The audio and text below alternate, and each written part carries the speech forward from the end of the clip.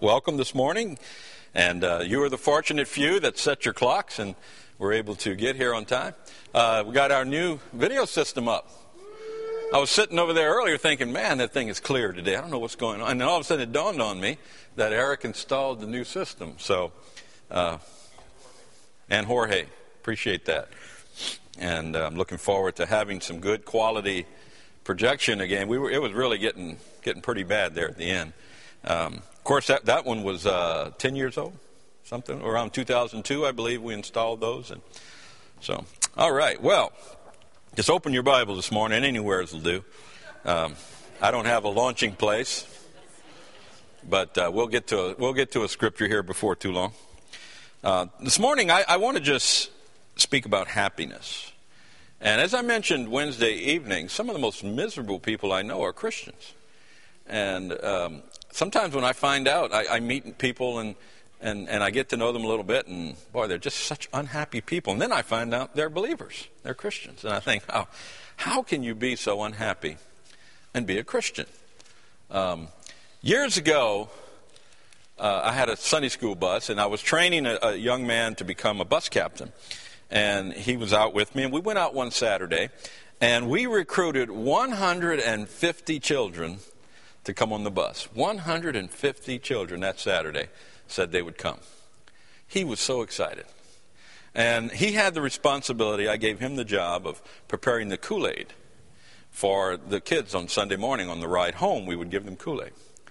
And he was telling me he had a little 2-gallon water cooler. He said, that's not going to be enough Kool-Aid. It's not going to be enough Kool-Aid for 150 kids. I got to go buy a bigger Kool-Aid. I said, well, now, wait a minute, Paul. Settle down. You know, we don't know how many are going to show up yet. No. He said, we got to have at least 100. Got to have at least 100 kids. When 150 say they're coming, we got to get at least 100. And he was all excited. He went out and bought extra cookies, and he went out and bought a 5-gallon cooler so he could mix 5 gallons of Kool-Aid. And we ran our bus route that Sunday morning. And counting myself and him and the driver, we had 7 on the bus. 7. And we were driving to the church, and this bus route was like 35 miles from the church. So we had a long drive into the church. And so I told him, I said, Paul, get up and sing with the kids. All 4 of them. And he just looked at me, he said, how can you possibly be so happy? And I looked at him and I said, how can you possibly not? You see, happiness, this is one thing that all men seek. Now, not all men seek God. In fact, Scripture states that there are none that seek after God. And until God quickens our dead hearts and enlightens us to His truth, we do not and will not seek Him. Not all men seek spiritual truth. Most today are content with the false doctrines that they can abundantly find in the churches dotting our nation this morning. These do not want to be troubled by the truth. Their motto is, don't confuse me with the truth. Let me be content in my ignorance. They do not want to have their consciences pricked with conviction. They are content to hear and believe the doctrines of health, wealth, and prosperity. However, this morning, all men do seek after happiness. In fact, I'm sure that you, as well as I, want to be happy. After all, who wants to be unhappy? Who gets up in the morning and says, boy, I hope I have a miserable day. I don't want to be happy today. So the question this morning is not, do all men seek to be happy? For we know that all men do. Rather, the question is, where and what are men seeking after to make them happy? Can money make one happy? It certainly would seem that an abundance of money could make us happy, right? We could buy anything we want. We could have the finest car, the finest clothes. We could eat in the finest restaurants. We could live in the finest homes. It would seem that an abundance of money could make us happy. But there is an old saying, and that is that money can't buy happiness. If money can make one happy, why are there so many unhappy rich people in the world this morning? Can health bring one joy? Of course, we know that good health is an important thing. We know that if you don't have your health, you don't have anything at all. But alas, the world is full of healthy, yet miserable people. So I must conclude that health does not really make one happy either. Well, you'd say it must be power. Power and authority, that brings true happiness. But there's another old saying, and that old saying is that absolute power corrupts absolutely. So obviously, power and authority does not make one happy. Now, I think that all of you this morning have a pretty good idea where I'm going with this. Our true happiness can only be found in Jesus Christ our Lord. So with the time I have, and it's brief, let us see what God's Word tells us about being happy as children. I'm going to do my best to get through all of this material. I think I have 6 points on your outline, but I actually had like about 11 or 12, but I knew we were never getting to all of them. So we'll just take these 6 and be happy with that, amen? All right. Happiness is found this morning, number 1, in living in reverence to God. Living in reverence to God. And by reverence, we are speaking of a holy and righteous fear of the Lord. I'd like you to take your Bibles and turn with me to Psalm 128. Open up to Psalm 128, if you will. And here in Psalm 128, we read, the psalmist writes, "Blessed is everyone that feareth the Lord, that walketh in his ways. For thou shalt eat the labor of thine hands. Happy shalt thou be, and it shall be well with thee. Thy wife shall be as a fruitful vine by the sides of thine house. Thy children like olive plants round about thy table. Behold, that thus shall the man be blessed that feareth the Lord." So guys, if you want to have a good time with your wife and your kids, learn to fear the Lord. Because the Bible doesn't lie. And the Bible says a man who fears God is blessed in all his ways. Verse 4, "Behold, that thus..." I read that one already. Let's go to verse 5.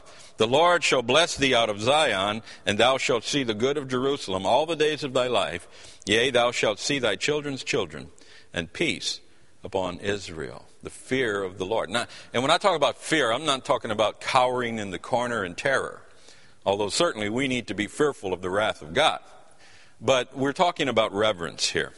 The right attitude and reverence for God will produce much fruitfulness in your life.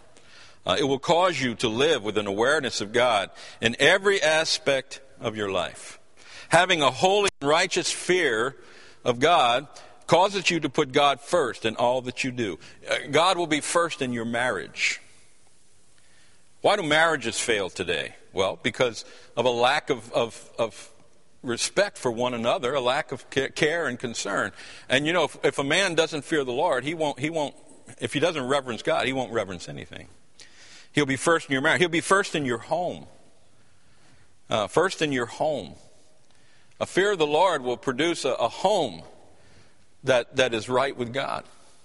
We read a moment ago, your children will be as olive trees around your table. They'll just be so wonderful to be with and so wonderful to be around. The fear of the Lord produces these things. First in your finances. I have people all the time come to me who are struggling financially. And the first thing I'll ask them is, do you tithe? And they'll hem and haw. You know what? Shame on the Christian that doesn't tithe. Shame on a Christian that robs the Lord. We need to learn to give not just our finances, but also of our talents and of ourselves and of our time. First in your finance. First in your entertainment.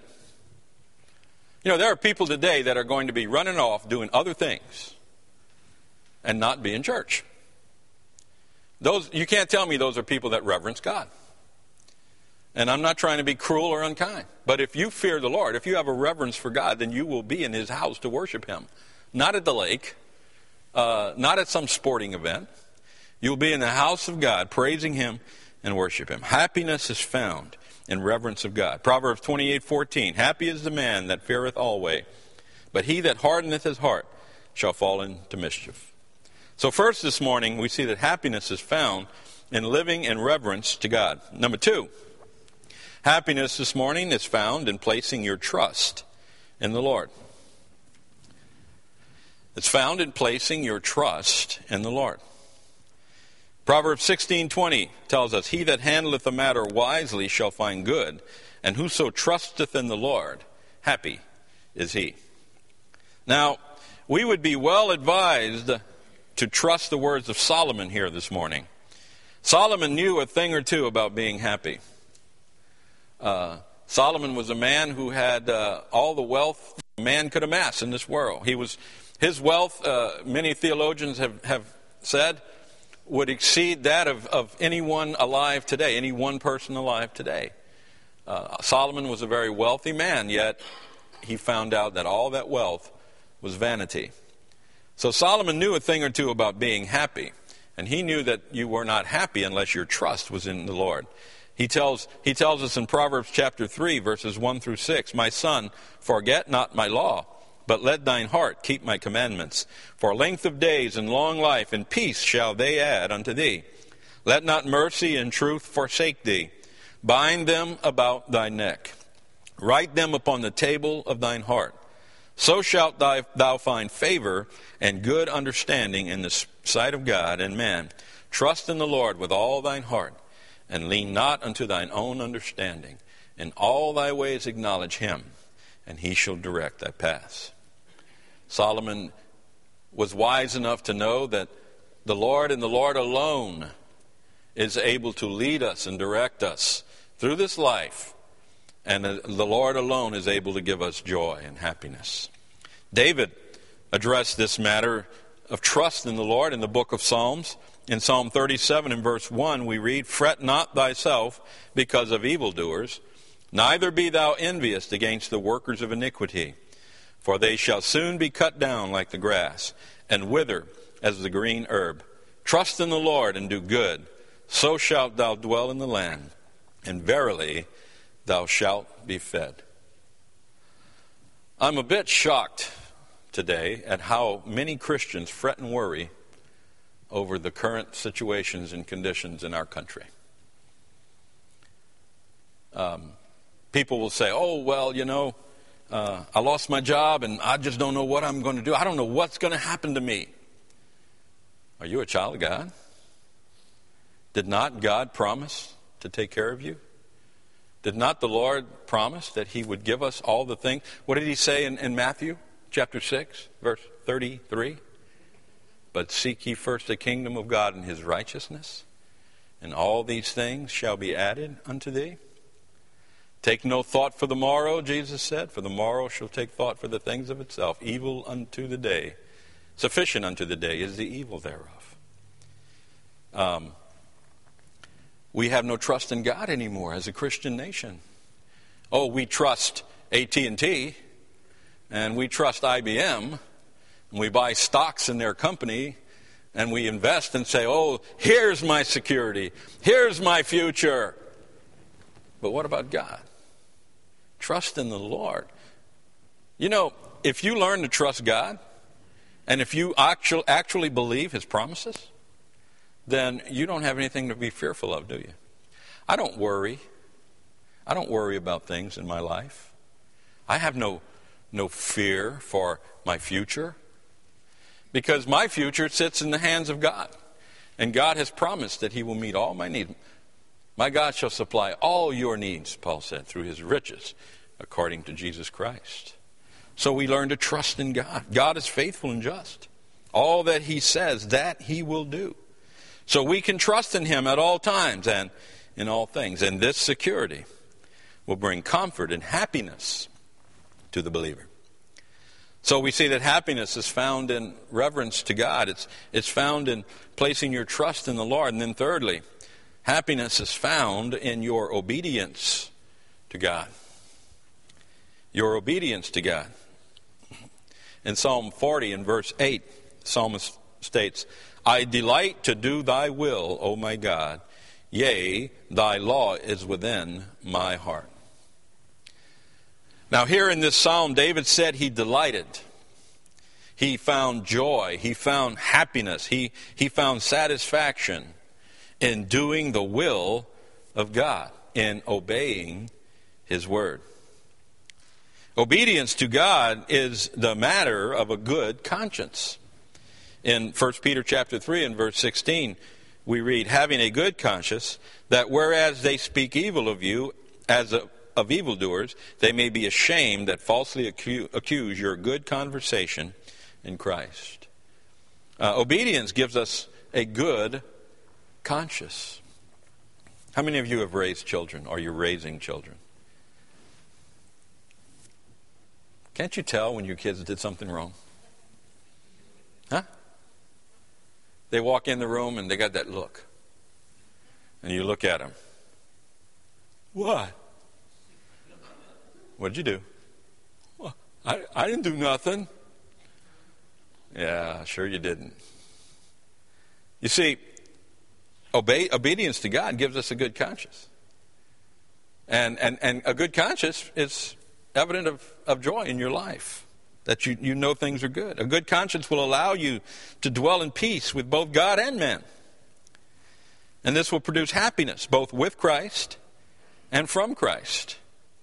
John chapter 13 and verse 17, the Lord states, if ye know these things, talking about the commands of God, happy are ye if you do them. Now we're trying to build a happy Christian today, and a Christian's happiness is founded upon a reverence for God, is founded upon a trust in God, and is founded upon obedience to God. What did Samuel tell King Saul? Behold, to obey is better than sacrifice. And God desires our obedience. He demands our obedience. He expects our obedience, just as you do your children. You expect them to obey what you've said. And when they do obey, you're happy. And when you're happy, they're happy. Right? My wife has a thing in the house that says, when mama ain't happy, ain't nobody happy. And I'm going to tell you, that must have come from God, because it's definitely true. You know, I've found the best way to happiness in my home is just to shut up and do what I'm told. That's the best way to be happy. It's like the guy who once said, my wife and I, when we got married, we decided that I would make all major decisions and she would make all the minor decisions. And in 50 years of marriage, he said, not one major decision has ever come up. But happiness is found in obedience. When we obey the Lord, we're happy. Our happiness is found, number 4, in your hope in Christ. Your hope in Christ. In Psalm 146 and verse 5, we read, happy is he that hath the God of Jacob for his help, whose hope is in the Lord his God.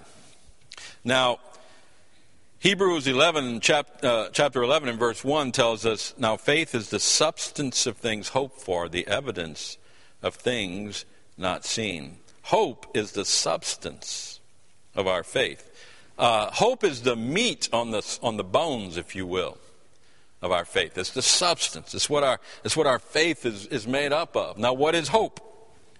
Well, hope, by definition, is the expectation to receive that for which we desire. Did I put that on the outline? I didn't put that definition on there. It's the expectation to receive. That's hope. Hope is not simply a wish. Hope is not simply a desire. Hope is an expectation. I wish this morning I had $1 million. If I had $1 million, I could pay off the church's debt. I could buy my wife and I a home, and I could give the rest of the money to my children. I wish I had $1 million. But you know what? I have absolutely no expectation of getting $1 million. Therefore, I don't hope in $1 million. I wish this morning I had a yacht. I've always wanted to live on a yacht. I think that'd be great, live on a yacht, be able to travel from port to port. I wish I had a yacht. However, I have no expectation of ever receiving a yacht. So my hope is not there. But I do hope in the Lord Jesus Christ. I hope to be alive when he comes in the clouds and gathers his church together. I hope to experience that day. But you know what? Even if I go to the grave, I hope that from the grave I will rise again and I will be with the Lord in His presence for all eternity. I hope in Christ. But that is a hope that is sure. I fully expect to awaken in His image and in His presence. So you see, there's a difference. There's a difference between a wish, there's a difference between a desire and a hope. And happy is the man whose hope is in Christ Jesus the Lord. It is an earnest expectation.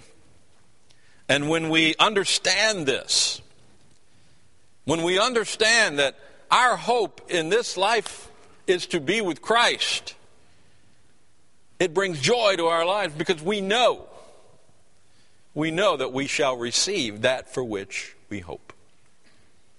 And I find joy in that. Again, as that young man in that bus that morning, Paul, as he told me, how can you possibly be happy? I said, how can you possibly not be happy? Does life matter? I mean, this life, does possessions really make a difference? Oh, they may provide a means for us to live a little more comfortably while we're here, but in the scope of eternity, do they matter? Does it matter if you live in a $200,000 home or a $700,000 home? Does it matter if you drive a car that burns more oil than gas?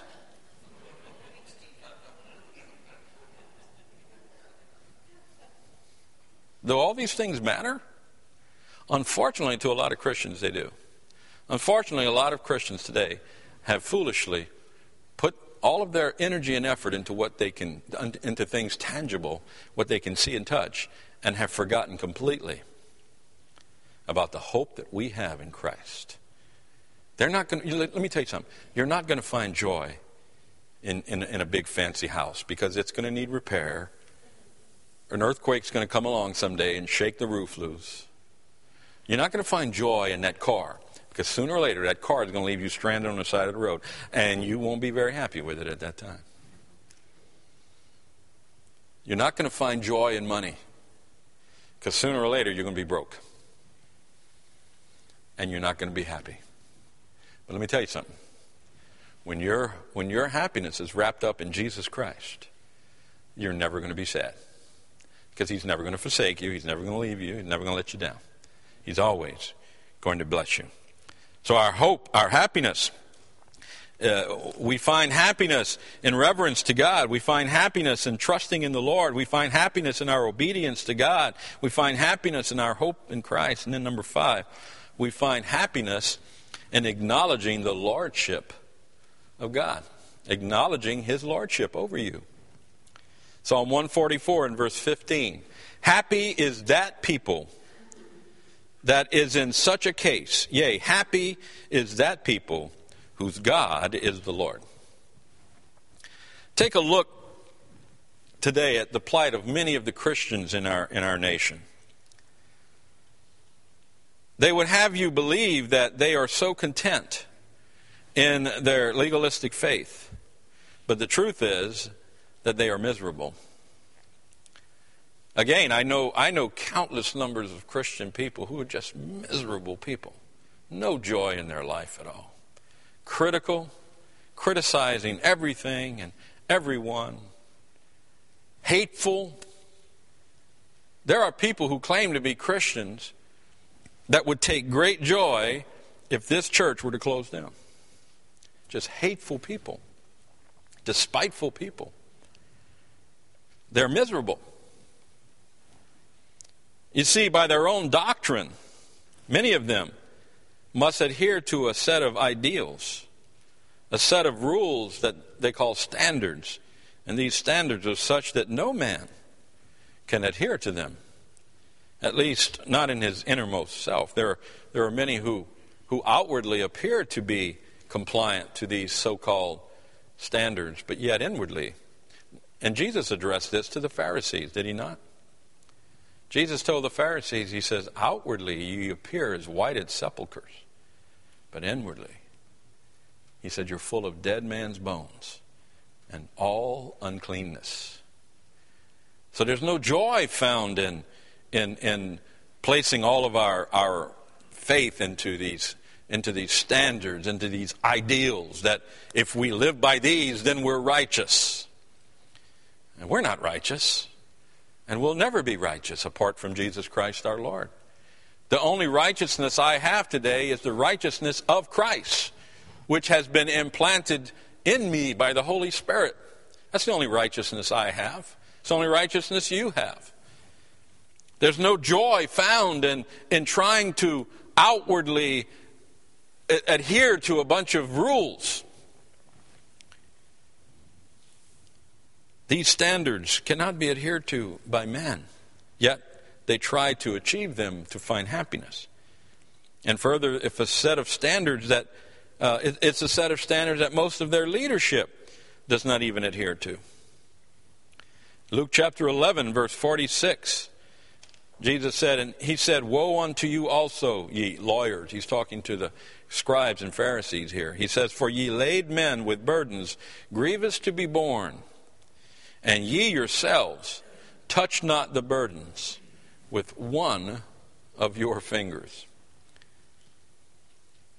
And rather than acknowledge the sovereignty of Christ in the doctrines of grace and live in the abundance of the grace of Christ. You know, I decided one year when I was teaching the teenagers, I decided to do a study on grace. And I figured, well, I'll get 4 or 5 weeks out of this. You know how many lessons I ended up teaching? And we didn't even finish, really. I just kind of scratched the surface on how abundant the grace of God is. I taught 46 lessons on the grace of God. And as I said, I didn't get it all, I'm sure. The abundance. Live in the abundance of the grace of Christ. Instead of this, they try to lift themselves up by their own standards, their own works. And in doing so, they fail to acknowledge the sovereignty and the lordship of Christ to rule in their hearts and cause them to live holy and happy lives. They go forth and say, you don't have to accept Jesus as Lord to be saved.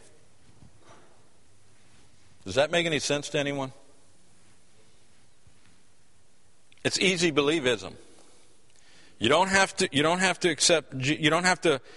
acknowledge Jesus as Lord of your life. You don't have to even stop sinning to be saved. All you have to do is just repent of unbelief. That's what they say. Just repent of the sin of unbelief and God will save you. Somebody find that for me?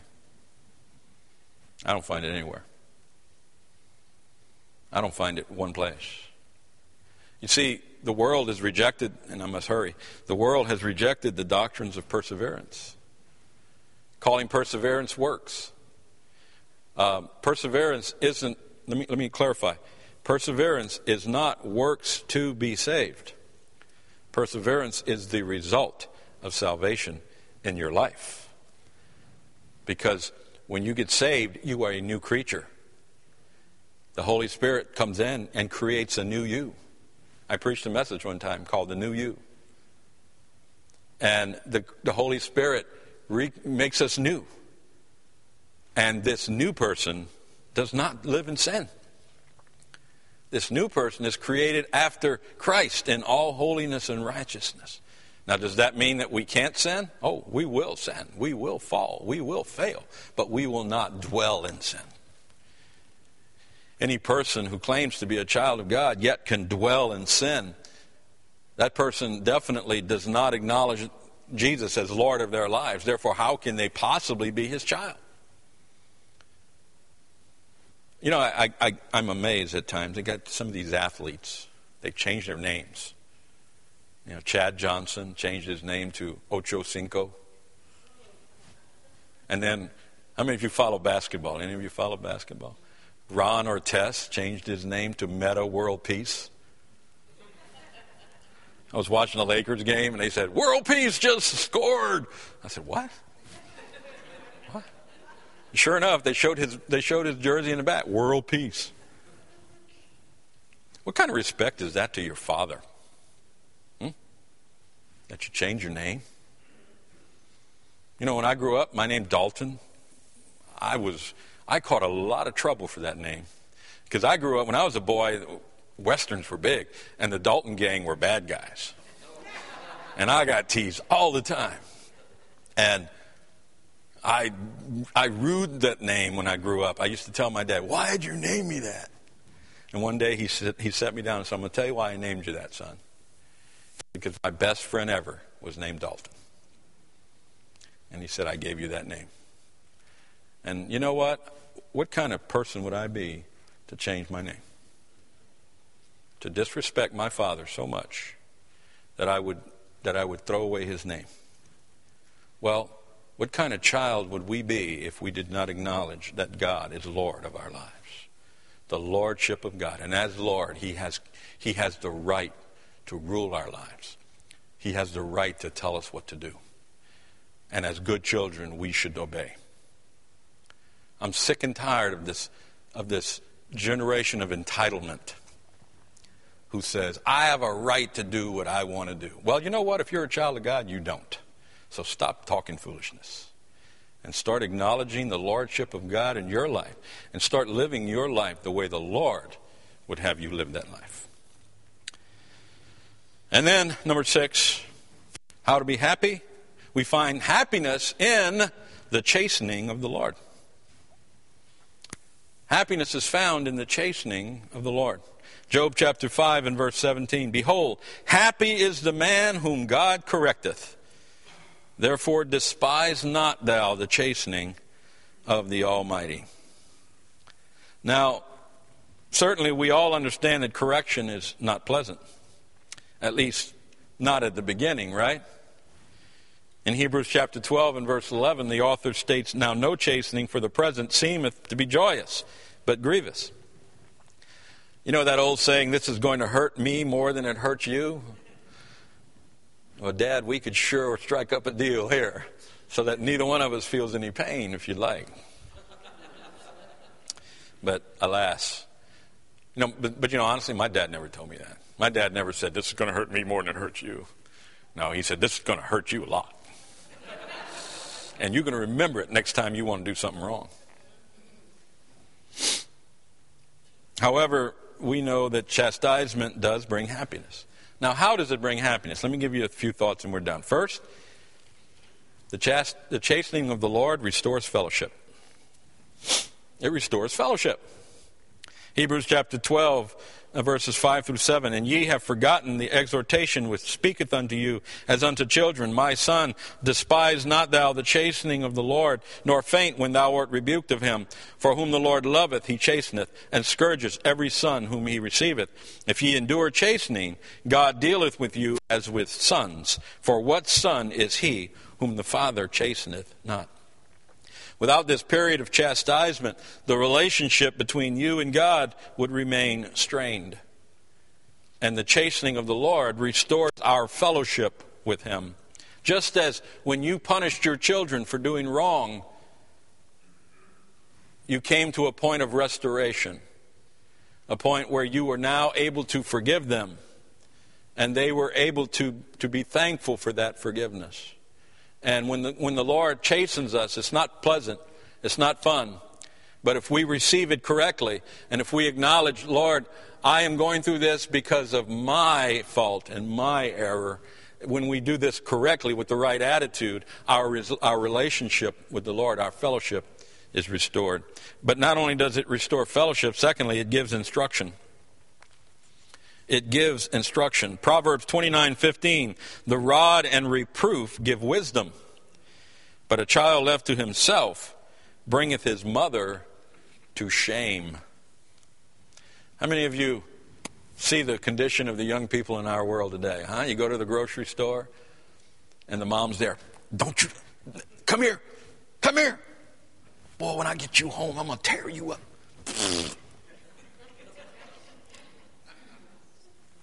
You see, chastening instructs. Chastening instructs. When I was a kid, I'd go to the store with Mom, and I'd start crying for something, and to shut me up, she'd buy it. And then when we get home, she'd spank me. But I was okay, because I had it. See, I had what I wanted. So, the spanking was worth, the punishment was worth the crime. Well, I tried that with Dad one day. And he whipped me right in the store. He didn't wait till he got me home. And he didn't buy it. And he whipped the fire out of me. When he got home, he asked Mom if that had been going on. And she said, yeah, and I got whipped again. And he told her, he said, don't you ever buy that boy something again when he's behaving like that. I learned a lesson that day. Quickly, I learned a lesson. Chastening instructs. There have been times in my Christian life when God has chastened me. And you can do two things when God's chastening you. You can get mad. You can pout and you can say, well, God, you're just not being fair. You're just being mean. Or you can just stop and say, you know what, Lord? Show me what I've done. Show me where I'm wrong. Instruct me so that I don't do this again. You see, I was a kid growing up. I didn't want to get whipped twice for the same thing. If something brought discipline, I'd say, whoa, stop. Let's make careful note of this. Let's file this away in emergency files for later reference, because I didn't want to get punished twice for the same thing. But as Christians, so often, instead of stopping and coming to God and praying for instruction in what we did and how to make it right with Him, we just get angry and we go off and we do something else stupid and get further and further and further away from the Lord. At the core of our happiness is understanding. Without it, we can never be truly or completely happy. And then, lastly, the chastisement of the Lord produces righteousness. We read this a moment ago, Hebrews 12:11. Now no chastening for the present seemeth to be joyous, but grievous. Nevertheless, afterward, it yieldeth the peaceable fruit of righteousness unto them which are exercised thereby. Chastisement in the end produces a life that is worthy of God. It produces righteousness.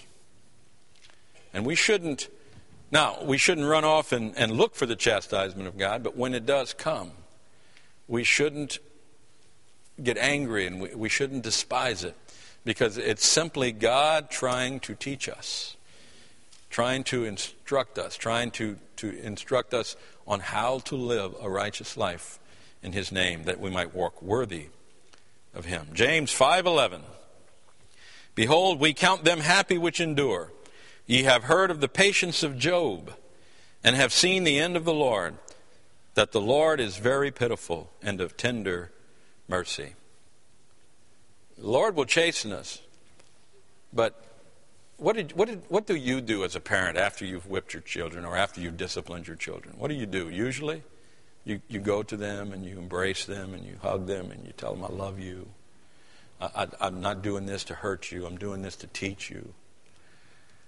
And when we have the right attitude and a humble spirit before the Lord in those days when He chastens us, that's exactly what I've experienced so many times. I'm not going to tell you I've experienced it, but I've sensed so many times that the Lord just comes to me and consoles me in my errors in my life.